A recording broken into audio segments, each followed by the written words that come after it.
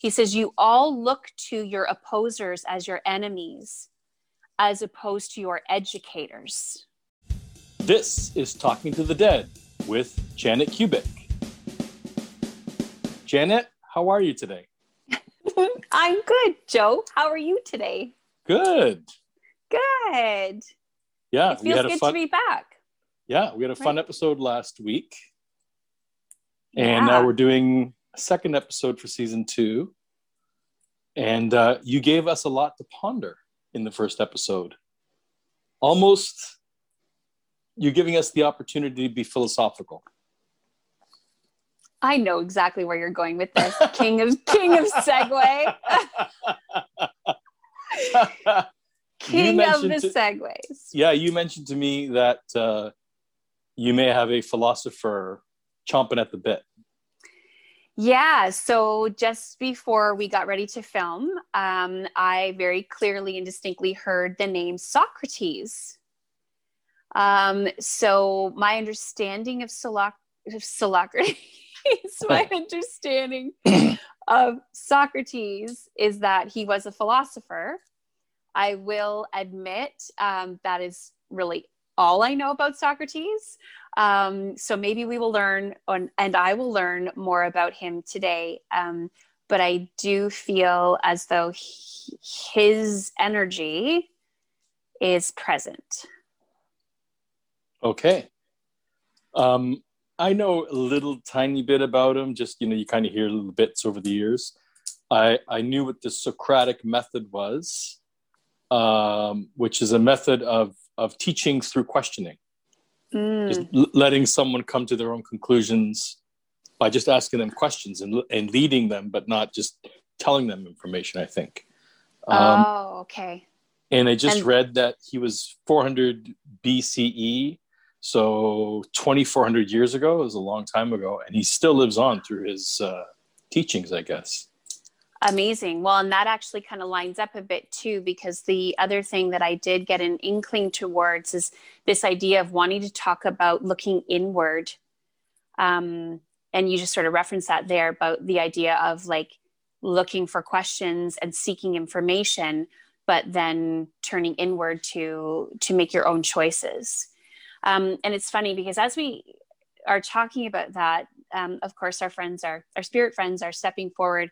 And they're calling my attention to a few weeks ago when I was starting to think about the show again and what we might be talking about. And one of the things that came forward was to really bring forward and reiterate the idea that in connecting with spirit and with this platform, etc., really what is being offered is an opportunity for more information.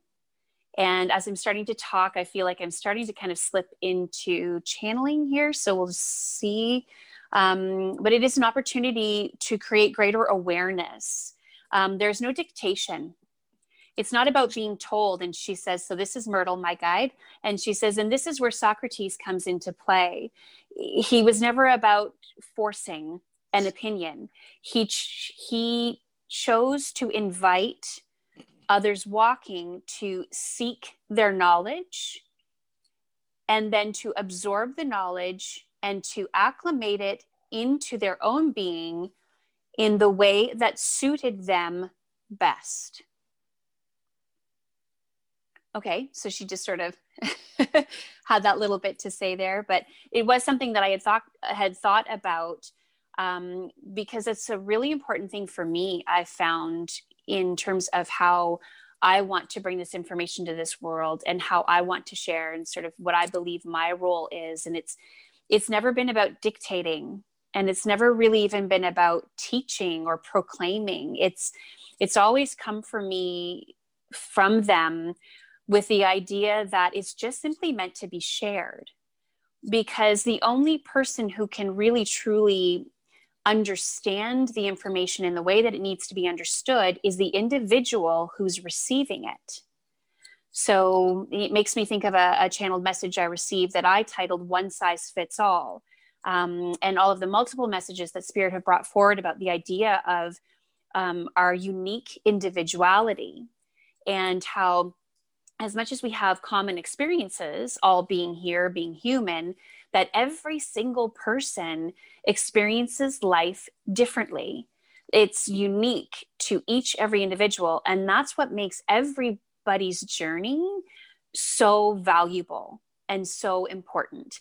And we need to let go of this idea of conforming and forcing ourselves to all be the same, and allow for that uniqueness and that individuality to be what really shines, and how we express ourselves. And because truly that's the best gift we can bring to the world through our own existence or our incarnation in this lifetime. So that was a bit of Janet philosophy, but of course influenced by my guides and spirit, etc. I am just going to take a moment to sort of shift a little bit here. I do feel a male energy coming forward. He claims to be smart, but he's going to shift from the idea of book smart to more of, he's talking about intelligence, intellect. He's claiming to have an intellect of the human spirit more so than the conformations, if that's even a word, of the human. So he says he was always removed in a way from the way that others around him thought. And he says, if you want to speak energetically, it's because I actually vibrated at a higher frequency. Or when I came into this existence, I didn't ground so deeply in the lower or negative vibrations. Sorry, I paused there for a second because he referred to them as negative, and I sort of questioned what he meant by negative. He says, not really of your concern, simply more speaking to the lower or slower, denser vibrational energies. So he just kind of remained a little bit out of things, so to speak, as opposed to diving right in, which allowed him to have a more bigger picture, he says, as you would put it. It's often a phrase that I use. Perspective. And that allowed him to challenge what was being lived and the way that society was forming and how society was choosing to think. Sorry, this energy is a little bit intense, so it's making me a little bit woozy. So I'm just going to take a second to kind of ground my energy, or calm my energy would be another way of saying that. He says it is with this higher vibrational frequency that you all will return to a much broader perspective and understanding of how it is to function or exist in a gentler or calmer way, as Myrtle referred to previously. I feel like that's back in episode 1, where she talked about that. Again, sorry, my tells that the energy's amped up. This bigger picture perspective is going to be required moving forward. We've become stagnant or stuck in the workings of the mind. He says the trappings of the mind, which keep you limited, which keep you believing that to be successful, to do good work in this world, that you need to conform in order to do so. And he says this simply is not the case. He said there's so much potential that exists within your existence for each of you individually, but also for the existence as a whole, or as a unit, so to speak, that is being quashed. It almost sounds like squashed, or can't quite get the word exactly. But quashed is a word. Is it? Perfect. Okay, good. Yeah. Okay. So yeah, he says it's being quashed because of that need to conform. And he says, unfortunately, it comes from a sense of fear. You have been dictated to through many millennia to this point that there are certain rules or expectations in order to be deemed a success, in order to be invited home at the end of your journey. And he says, this has caused you all to limit yourselves, limit your true potential in order to, or for the sake of conformity, because it felt as though there was a sense of safety there, a sense of approval. He says, but this needs to all fall away. This needs to dissipate, because truthfully, it is limiting not only you as individuals in your own individual journeys and experiences in this place, but it is limiting the experience on a whole. It's limiting the potential of the earth itself to be a brighter, more beautiful, vibrant home for you all. Okay, and he just sort of paused for a second. Joe, did you want to interject at all at this point, or because I'm not entirely sure why he's paused? Or we could just, no? Okay. No, it's interesting. Well, all right stuff. then. Just to confirm, it is, you said it's a male energy. Yes, it is Socrates. Yes. That's how he's identifying himself to me. Okay, sure. Yes. And there's a pride in that. He said, although I left in an attempt for them to shame me, as I left, they were attempting to discredit my journey and who I was and what I brought to the world. He says, but I am more than pleased to see that my work lives on. And in fact, not only lives on, but is about to see a significant resurgence, is about to be almost born again, so to speak, into the functionality of the human experience. With this, I carry a great sense of pride, but also a humbleness in knowing that I simply am a messenger.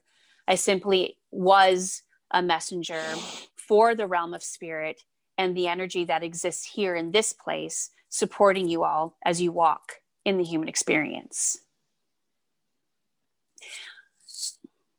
At this time, he says, I would like to take a moment to, again, revisit the idea or concept of looking inward. He says this truthfully is where the answers are found. You all are encouraged to ask questions, ask many questions, for this is where you will gather the information that you will then internalize in order to form your own conclusions. But this is the most important and compelling part of it all, is that it is your conclusions that carry the greatest weight and the most importance in your individual experience. Most would agree that in the past few years, there's been amped up political division, political debate, sort of worldwide. I mean, people can point to Trump, Donald Trump, but I think that's just one of all the different factors. People seem very polarized. And one thing that I've been finding myself in having discussions with people, that this is why I know about the Socratic method. I find just asking people questions is a gentler and more effective way to exchange information. And so I find it interesting that you say there's going to be a resurgence of his philosophies. I don't know all of his other philosophies because I'm not that smart. But book smart. Yeah, I know about the Socratic method.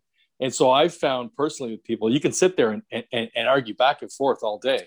But until you say, why do you think that? What is leading you to that conclusion?